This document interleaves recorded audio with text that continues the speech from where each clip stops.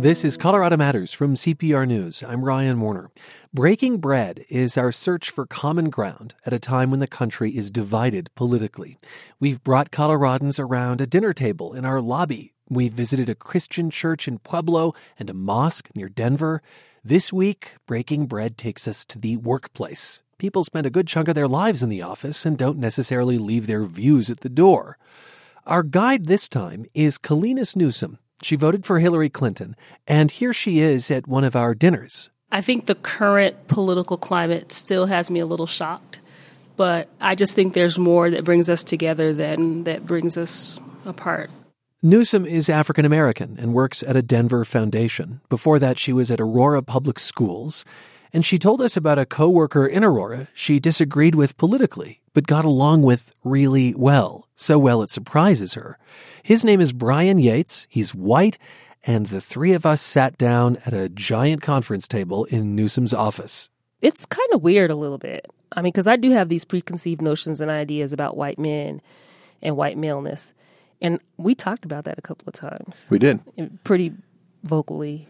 Very in-depth. Yeah. And openly. Mm-hmm. But you asked some questions about some things in my office, like a picture on my wall. That's right. That I think allowed some of those doors to open up. He has this picture. Are you talking about the picture of the dinner? The dinner? Yeah. Imagine like a street with long 8-foot tables with chairs. Just out in the open. Yeah. But it's like hundreds of them down Main Street. Yeah. And it's like a community potluck. I just found that to be fascinating. Like, who does that? What was this table, Brian? I'm from Buena Vista, Colorado. Colorado. I was the high school principal there, and we organized a community dinner. Mm-hmm. The vision was the entire community come together at one table. The table set up down Main Street. And so our first dinner 4 years ago, we had 1,600 people there. It was free. And we provided the tables, chairs, and the main course, pulled pork. And we asked folks to come together and bring side dishes, plates, cups. The idea was we all sit down and break bread together, and no other reason. There was no agenda, no messages spoken. It was just dinner together. And so we were shocked at the response. But the photo, it's like just all these people. Of all kinds of people. All kinds of people. Everyone in town. Yeah. There just seemed to be this sense of community. And so this picture of an event that is meant to sparks conversation between an African-American woman who has preconceived notions about white men and a white man. Mm-hmm. And what was the conversation like? I asked about the picture. You did. And I think that led us into some of our own personal, deeper issues of notions of who we are and our backgrounds and like what? What were the assumptions? Yeah. I made assumptions about, like, it's great. You get all these white folks together and you set up some tables and everybody's happy, right? But in our conversation, and I got to know that there were more than just white folks at the table, and that this community, not only did they respond to that sort of call, but that it was something that impacted them long term. Do they still do it? Now that they do. Okay. This is still going on in Buena Vista. Mm-hmm. Yeah. But we were also talking about what that entire table did when you sat and looked at the person next to who you didn't know. Mm-hmm. Maybe they ran the medical marijuana shop on your right, and the judge for the town was on your left. and you invited both of them to your table. And it turned into, when you get to know the person, really, the differences seem to kind of melt away. That's what shocked me. And I'll be honest, even in I don't see that very often. People who understand connection and the human capacity to care, regardless of what you bring to the table.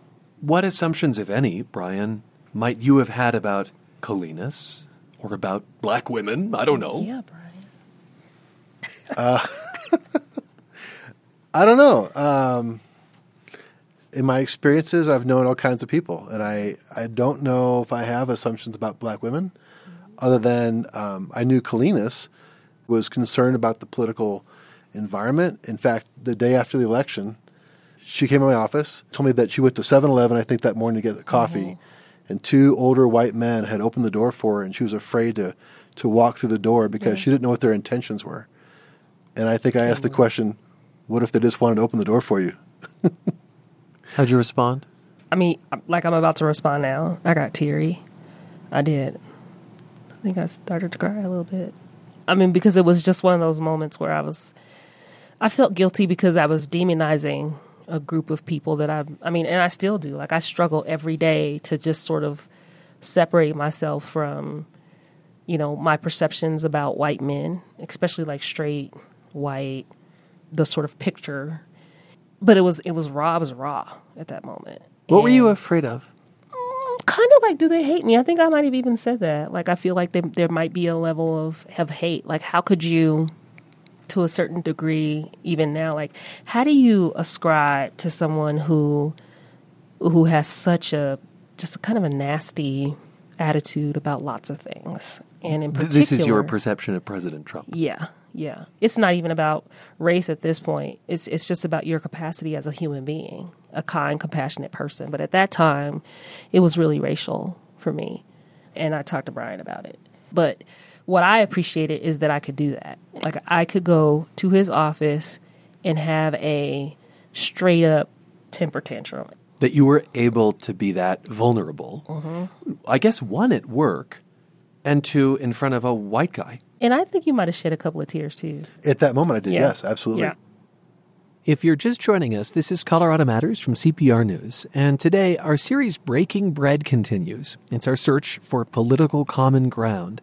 This time, it takes us to a Denver office where Democrat Kalinis Newsom, who's African-American, is sharing what she has learned from her colleague Brian Yates, who's white. Now, the elephant in the room here is that, Kalinis, I don't know if they're assumptions or if this is based on fact, but I think you have a perception of what Brian's politics might be, and that they might be different from yours. For sure. Like, I'm like 99.9% sure. Sure of what? This is a Republican. That he's a Republican. Oh, yeah. You have to be. Why? Why do I have to be? Because you just are. Because I'm white? So I think that he's like a liberal Republican. What if I'm ultra uber conservative? I think that would not surprise me. Would anything to a surprise certain- you about me? No. Well, okay, so there are a couple of things that surprise me. The man can cook. That also was a place we broke down and That made was connections. we broke down. But it was the rib that Wait, we went from pie to ribs to gumbo. Remember the rib? I brought in 2 slabs of ribs and I Yep. saved one for you. I was so unprofessional at work that day. I warmed that rib up, took it to my desk, and ate that rib. It was one of the best. And then I'm like, okay, so this guy understands like Southern food. So much of what connects you is about food, right? Food. There's Yes. there's that table and the photo of the table you see. There's the Yeah. table here. Yeah. There's the gumbo. Why did you assume Brian was Republican? I mean, and I think we had some conversations where there were some alluding of being conservative. I'm a mixed bag. I'm hard to define. I drive a pickup truck. Yep. I cook Southern food Yep. from Missouri. Yep. My 8th grade report was on the Dred Scott case. Yep. No one knows how to define me, including myself. And I find it useful in my life to not allow any group to define me. Instead, I want to make connections with people. But you lean to the right, don't you? I honestly have very little use for politics. Libertarian now. I'm gonna Off the grid. ask it here. Kalinis, we know you voted for Hillary Clinton. Brian, who'd you vote for? I didn't. You did. I didn't vote for a president. What did you do? I voted for everyone else, but I couldn't vote for a president. Not in good conscience. You never asked him. I did. He wouldn't tell me. She Never did. tell She me. asked. Several times. But the mystery opened doors, right? It kept the curiosity going. What do you mean? I think Kalinis is trying to figure me out, Yes. has allowed me, in some ways, almost to tease her with Yes. different parts of who I am so that she would get to know who I really am without the prejudices. There were a lot of people angry at voters who didn't take part in the presidential election, Brian. Yes. Who said that was not the election to sit out. How do you respond? I agree, and I wish I could have participated, but in good conscience, I could not follow my heart in any one direction. I think many, many voters voted for something different. They knew that what they had wasn't working, and so they went for the wild card, and that's why Donald Trump was elected president. I voted in every other election since I was able to vote. Republican. Why do you think that? Have you voted for both Democrats and Republicans, I Brian? have. In the presidential election? Yes. Really? Yes. Did you vote for Obama? I'm predominantly Republican. How about that, please? Thank you. Okay. Because in the end, I believe in smaller government. I've had Republican candidates ask me to endorse their race. You're like, And when I tell them what I'm about, they say, thanks, but we don't need your voice. I could see that. How was this to broach at work? Oh, it's super easy. Why? Just like how you see us right now. Yeah. That's how we could be at work. But couldn't that get iffy fast? As far as the political views or Yeah. just getting personal at work? I suppose either. But certainly when it comes to politics. I think I felt that. You felt tension? Well, in Aurora, I'd say in a place where social services are big and we serve a very diverse and I'd say a needy population, a lot of folks there are very liberal, particularly in our leadership. Yeah. In education. The field of education is predominantly more liberal than it is conservative. I wonder if in that way you feel like the minority or the odd man out. I do. And it's probably where I learned to be quiet and more mysterious about that. And I let my actions speak for who I am more than my label. Labels, I think, isolate us more than bring us together. A label says that, hey, we identify the same, so we should be the same, but then we don't talk. We're not curious anymore. What's most hurtful to you about what people on opposite sides of the political divide think or say about you? I'll tell you this, that for me, and this is hurtful for everyone that I know, when the assumptions are made that if you didn't vote for Obama or did vote for Obama or didn't vote for Trump or did vote for Trump or any of the other candidates, that you completely align with that candidate. That's very hurtful to me because I think people make decisions about their priorities and decisions about why they voted does not mean that they think just like that candidate. That may be that there's one issue that they find most important and they've identified that way and they feel like that person's going to support it the best they can. That's like saying that everyone in the church believes the same thing the pastor does. That's bull. Kalinas? So there's a part of me that agrees, like that must feel, and I think in our last Breaking Bread segment, like I felt like, okay, just so I've got to reconcile myself to, I know some really good people who voted for Donald Trump. And so I'm having to sort of step back and say, but are they really good people? Like, how do you vote for someone that, in my view, is just not a good person? So But don't people vote for party as well? Often over personality. They look at the numbers in the Senate. They look at the balance of the Supreme Court. I'm sure, like, I get it. But, like, is that the best you could do? Kalinas, what's most hurtful to you about what people with different politics say or think about you? Well, like, if I'm a liberal, I can't be pro-life, because I am. You know, as a black woman, I don't want to be seen as lazy or, mooching off the system. And I work really hard to ensure that everything that I bring to the table is in the best interest of other people. What do you hope people could learn from this relationship? Especially, I want you to keep in mind people who might be at the office and might have really close relationships with a coworker and maybe wondering what's lurking in their mind politically. So rather than talking about it from a workplace perspective, just in our ability as human beings, it'd be easy for me to like create my own little bubble and be safe. Like I could do that with no hesitation, but I would be doing myself a great disservice. I wouldn't let you. No, you wouldn't. And I'm so grateful to our relationship. I'm grateful too. Yeah. My answer to that question would be to check yourself. When you're no longer curious about somebody, there's just something about knowing people. And I think Kalinas and I are both learners. We want to learn about life, try new things, what makes people tick. In the workplace, you have the opportunity, I think, to get to know someone over time and get to know someone in the capacity of their work and what they care about and how they work.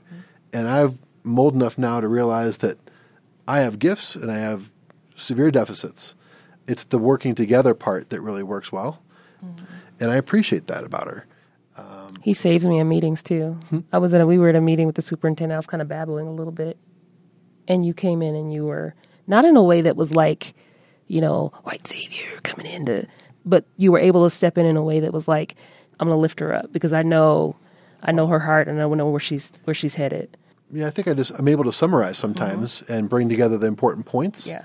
I do feel like Brian has taught me that race and what you believe is very complex and you cannot make assumptions. Brian, what has Kalinas taught you? Kalinas has taught me that it is complex. I don't think I realized just how fearful a black woman could be just for being black. I don't think I realized the perception that she would have of a white man because I was white. I don't think I realized that existed until Kalinas and I had those conversations and she opened that door for me. We talked about your kids and how you wanted them to know that they were black. Mm-hmm. And I remember thinking to myself, what's the difference? What's important about them knowing their history? And that came back to my own history. My grandparents were both Armenian. My grandmother was orphaned in the Syrian desert in the Armenian massacres. And I thought, yeah, that's important. But it's still happening. And that's what I failed to really understand. Thanks to both of you. Thank you, Ryan. I love you, Kalinas. I love you too. I mean, for real, like this is real talk. Kalinas Newsome and her colleague Brian Yates as we take our series Breaking Bread to the workplace.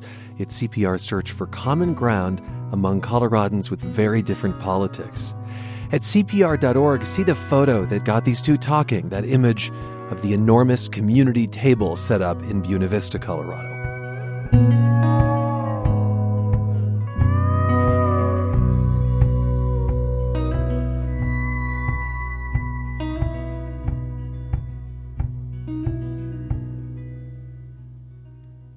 Before the break, we heard from two Coloradans who've managed to make their political differences work in the workplace.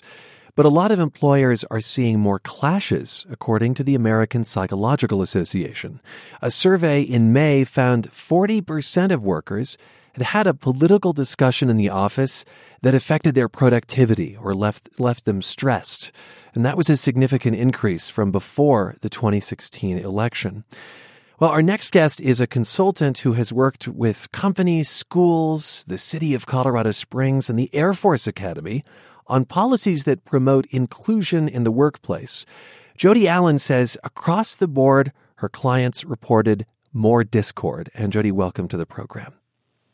Thanks, Ryan. Can you give us some examples of how this is showing up in the workplace?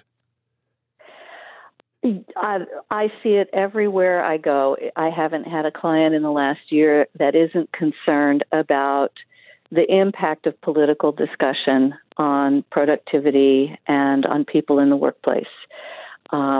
People are feeling tense. They're feeling anxious. Problem behaviors can be anything from simple rudeness, passive things like eye rolling, ignoring colleagues, not giving someone the information they need to do their job, to acts of real aggression like public put-downs or fist-pounding, getting in someone's face. Those are the kind of behaviors we're seeing. Does that come as a surprise to you? No, not at all. Incivility has been on the rise in the workplace for a number of years. It really seems to have escalated beyond anything we might have imagined, though, in the last 18 months since the end of the election cycle and the aftermath of this last year of leadership. But it sounds like you think this was a trend before the election, the incivility. Yes. What's different is that people in positions of highest authority are publicly modeling bad behavior like bigotry and name-calling, dishonesty, threats on a level that we haven't seen. So they're normalizing unacceptable behavior that's toxic, and our divisions are being inflamed instead of addressed. So we heard from some Coloradans who say political discussion is banned in their workplaces. Do you think that's a good solution? Is that the way to nip this in the bud? Every workplace is different, and I think that may work for some workplaces. I don't ever advocate banning conversation. I think the more important question is, how do we have that conversation? So I think about a situation in one workplace where there was a meeting, and toward the end of the meeting, one man got up and began pacing back and forth and talking about his own sense of not being heard and his own sense of victimization. And even though he wasn't actively making threats at that time, he was pacing rapidly, raising his voice, and talking about his own experience in terms of the political climate and how he felt his views were marginalized. So in that situation, it's a matter of how do we agree with one another about how we work best together. So do we have an agreement that we don't bring up political matters in the middle of a meeting? Do we have an agreement that if we want to talk about those, we stay seated and we don't interrupt one another? But in that situation, the meeting ended on that tone. People were afraid to say anything. Some items of business didn't get done. And so the issue, though, isn't the content of the conversation. It's how we have it. Well, give us some more examples of that, of how to corral the conversation properly as opposed to stopping it outright. What have you seen work? It sounds almost trite, but I believe that ground rules or operating agreements set in advance of meetings, set as a general way of operating in the workplace, can be very effective. So engage the team in a conversation about what works best.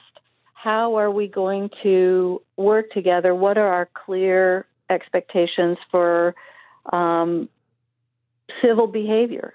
How do we want to call each other when there's a line crossed? So one of my favorite ground rules is presume goodwill. Sometimes we forget that we're all very complex human beings, and we see behavior in the workplace that may feel brash or aggressive, and we forget that there are other aspects of people's lives. Maybe there are family problems. Maybe there's problems meeting the bills. So if we have agreements on how we want to behave together, and we also, those agreements include how do we want to check in with each other when those lines are crossed, then we can turn down the volume on conflict and turn up the warmth and compassion that allow people to connect with one another as humans. And I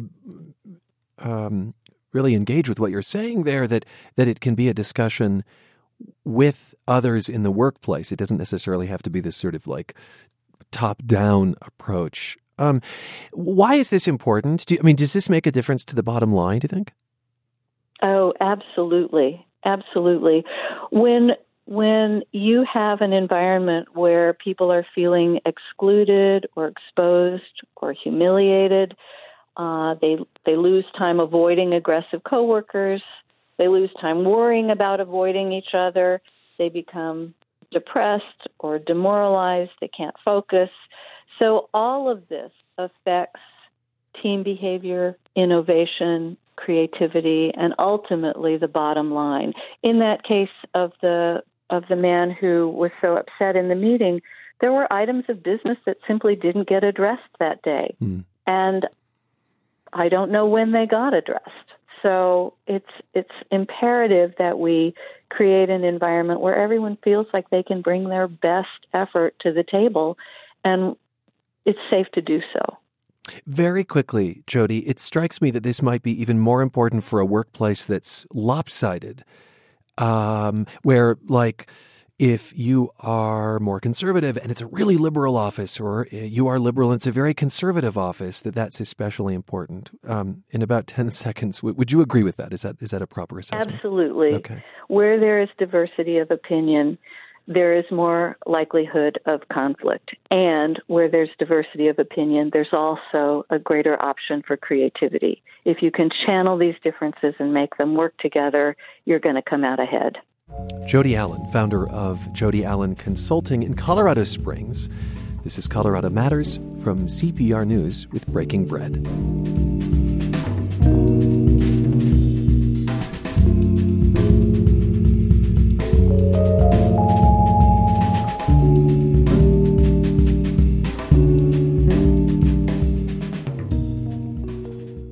Funeral homes used to be segregated. When Charles McCulley took one over in Pueblo in the 1960s, it was made clear to him he was there to serve Black and Latino families.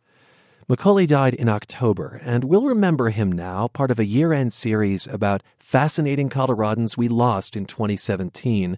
I spoke with his daughter, Yanira McCulley Cedillo. Welcome to the program. Thank you. Your father was African-American. Your mother was Latina. Was Panamanian, yes. People knew when your dad's business was in high gear, I understand, because of the cars, right? He didn't want the typical black hearses? Correct. My dad implemented a color of lavender on our fleet, and it was the talk of the town, I think, at that time. And some of his colleagues said, "You're committing business suicide." And he said, "No, I'm not." And we were distinctive with our fleet of being lavender. So, yes, he did do that. Lavender. Your father actually took over this funeral business from another family, the Joneses. They'd started in the 20s. How did it happen that they served African-American and Latino families when so many others didn't? You know, they were brought here to do that, and they had no children. And so when they were ready to retire in 1966, 67, a former colleague of my father's contacted him and told him this would be a good fit for you to come. You know, but the only thing is, I know you're used to doing a diversity. You're only going to be taking care of the African Americans and the Hispanics here in Pueblo. So that was kind of a bit of a shock to him, but they've done well. I want to try to understand better this idea that funeral parlors were segregated. Can you help us understand that landscape a little bit? Well, we all go to our own, is what they used to say. You know, just like Sunday, everybody goes to their own churches. During the week, we're all together, but we go to our own and we take care of our own. And Black Funeral Homes took care of the African-American people. And so it sounds like there is a part of this that's cultural, but at the time, the understanding was you went to the parlor that corresponded to your color, was not so much a choice. Has that changed much? It has changed immensely. I mean, you know, there's still room for improvement, but it has changed a lot. It's just been a blessing that we've been able to cross over and take care of people, and they see us not for the color of our skin, but for our service that we provide. Your father's obituary says he was literally born into the funeral business. How so? His uncle was an undertaker in Pocatello, Idaho. And so my father would go and spend vacations with his uncle. And my father assisted in the first embalming that he ever did. And it was done through gravity at that time, was not a machine. So things have changed. It was done through gravity? What do you mean? My father said they used to hold up the bottles of embalming fluid, and they would come down through the tubes and be injected into the bodies, versus now it's a machine that you can control and know if you have enough fluid and that you're getting the right flow. That was back in the 1940s. So, did he have stories of who he embalmed? He did. He used to tell us the different people that he had taken care of. Some famous people, because he was in Los Angeles. Nat King Cole. He was so proud of that, that he was able to assist on that embalming and also assist in working in that funeral. And he said it was just nice to see this, you know, the stars. He coming from Pocatello, Idaho, you know, being exposed to that. He was just flabbergasted about it. You run the business now with your brothers, and I imagine that's partly because your dad had an unusual perspective on women's involvement in the funeral business. What did he do differently? He was the first one to implement lady attendants here. My mother worked side by side with him, so she was always assisting with the funerals and being out there greeting the families and, helping them through their grieving times. And we hired women and had them as our lady attendants. We also had a nurse on staff that used to attend every funeral with us, to make sure if there was any medical issues, they were addressed. So, yeah, they had the women. And that, too, was unusual. Unusual. The woman's place was pretty much in the office. You have said of your father, Charles, that he was one of the last real undertakers. What does that mean? It comes from the old school. The way he was brought up to doing things, it's not taught like that anymore. And he worked hard to continue to build and always educating himself, always keeping up with the times. Actually, sometimes he was ahead of himself. I used to tell him, Dad, you're a visionary. You're ahead of your time, Was there another example of that? He was the first one to implement the white doves here. The white doves? In Pueblo. The white doves, yes. Our funeral home was the very first one. Meaning the releasing of doves? The releasing of the white doves is a symbolism of releasing your loved one's spirit back to heaven. Where does one get white doves? Well, we have them. We raise them. He brought them in from Minnesota. He has a gentleman that works for him that takes them out and trains them, and they come back, takes them out and trains them, brings them, come back. They keep going farther and farther. Oh, I see. So the doves, in a way, are in the employ of the funeral home. Yes, exactly. They come back. Exactly. They come back. We love to get them all back, Yeah. Sometimes we don't, but... Was there anything unusual about your dad's own funeral or burial earlier this year? What did he want for himself after so many years doing this for other people? He just wanted to have a beautiful service, a Catholic service, because that's how he was raised, and that everybody was included. It was a homegoing celebration. It was not he didn't want us to cry, he said. He's lived his life. He said, I lived a good life. Did you cry? A little bit. Well, thanks for being with us. Thank you. Yanira McCulley Cedillo, remembering her dad Charles McCulley, a trailblazer who ran Angelus Chapel Mortuaries in Pueblo. He died in October at age 78. Our conversation is part of a series about remarkable Coloradans who died in 2017.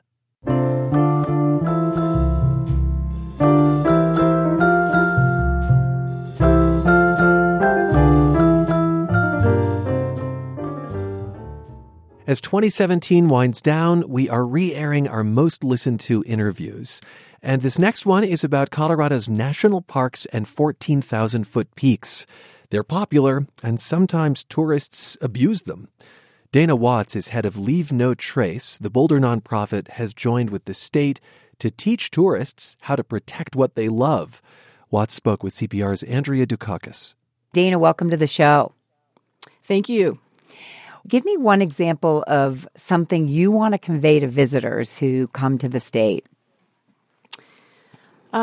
Just one example. That's tricky because there are many. But I guess as we see increased numbers and many, many people moving to the state of Colorado, we are seeing, and primarily a lot of people are moving here because of the amazing outdoor landscape that we have.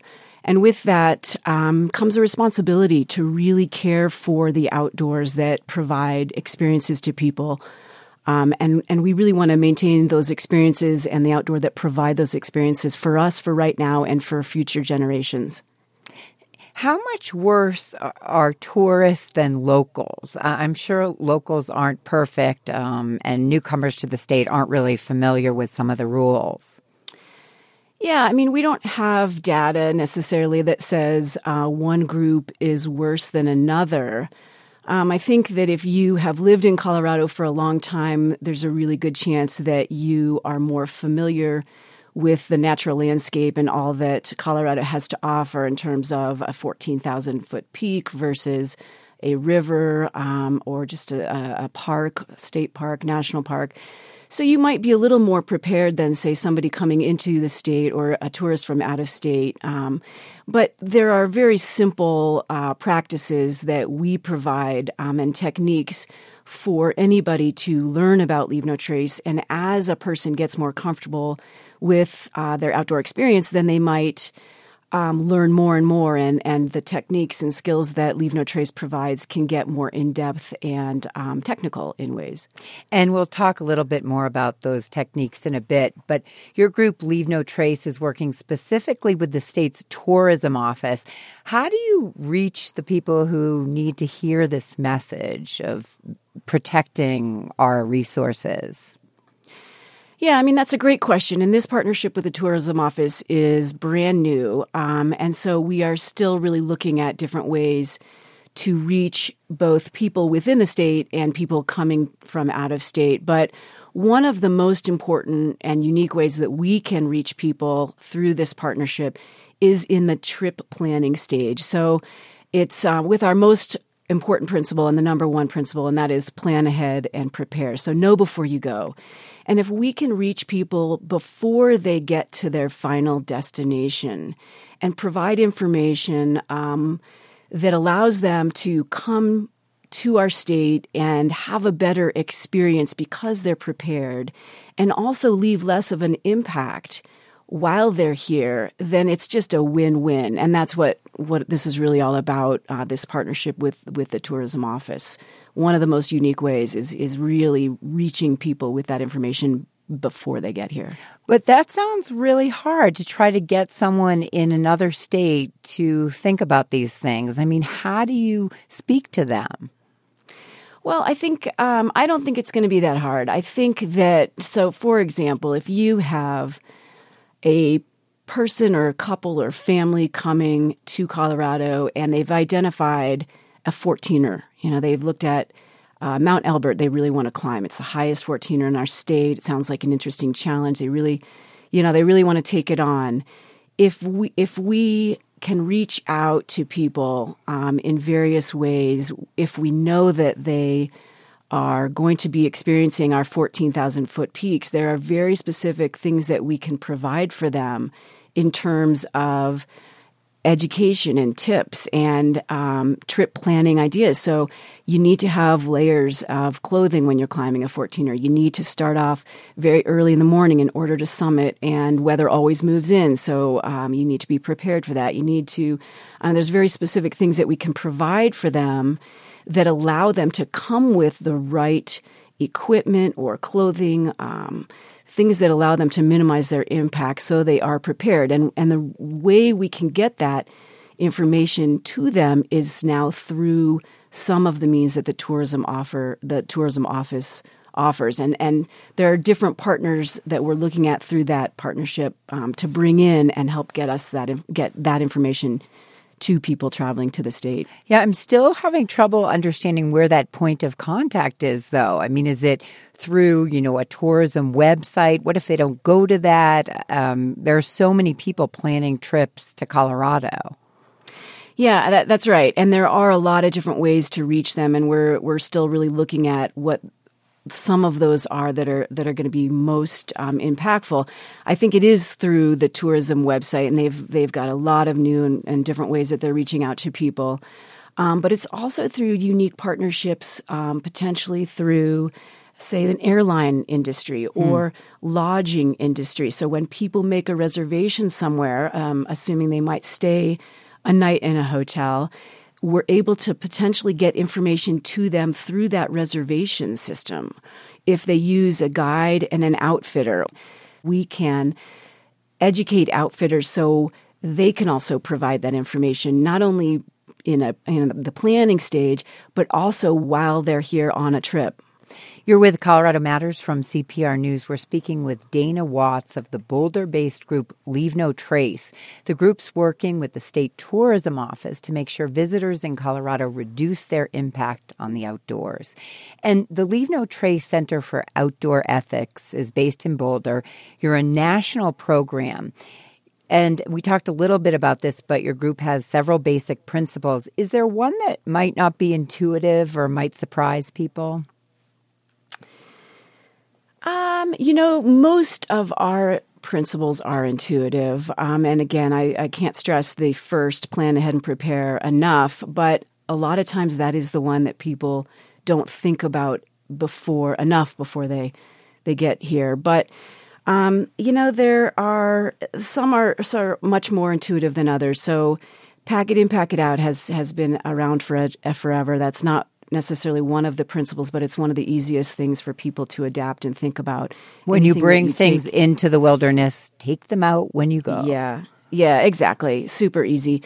One of the other principles that we have that is very critical today, particularly in Colorado, is around wildlife. And most people, when they travel to a park, particularly a national park or state park, one of the things they really want to do is see wildlife. And a lot of times they really aren't aware of the way to interact with wildlife and really viewing from a distance and never feeding wildlife and the consequences of actions that people take on. They really can be pretty devastating, and usually wildlife pay the price, particularly when it comes to food and feeding wildlife. I would say that's a very challenging one for people. How optimistic are you that you'll be able to get this message out? I wonder if you have any research that shows you can change habits. Yeah, it's a great question. We do have actually quite a bit of research that tells us when people leave no trace, when they learn about Leave No Trace, and they've either gone through one of our training courses or awareness workshops and they understand the principles, they do change their behavior on the land. And 89% of people who have learned about Leave No Trace tend to A, be receptive to the concepts or the principles, and B, change their behavior as a result of that type of education. So we know that if we can get this message out to people in a meaningful, relevant way, and that's part of what we're trying to do, is really make this education Colorado-specific, and speak to the why it's so important, that people will, they number one, they care enough, and that they will change their behavior, and then consequently impacts will be reduced on public lands. We did a story over the summer on an effort to clean up Conundrum Hot Springs near Aspen, and volunteers told us one day they collected enough human waste to fill a big garbage bag. Some of these areas are considering permits to limit the number of people who visit them. Do you ever think education can only go so far? Yeah, I not only think that, I would guess that's the truth. I mean, again, we don't have specific data around that, but we know that education is a critical component to protecting natural lands, public lands. But it's probably not the only thing, particularly when you're looking at 10,000 people moving to this state almost every month. So it's a lot of people wanting to get onto the land, and the impacts that more people have are very real, and I think it's a huge challenge for land managers.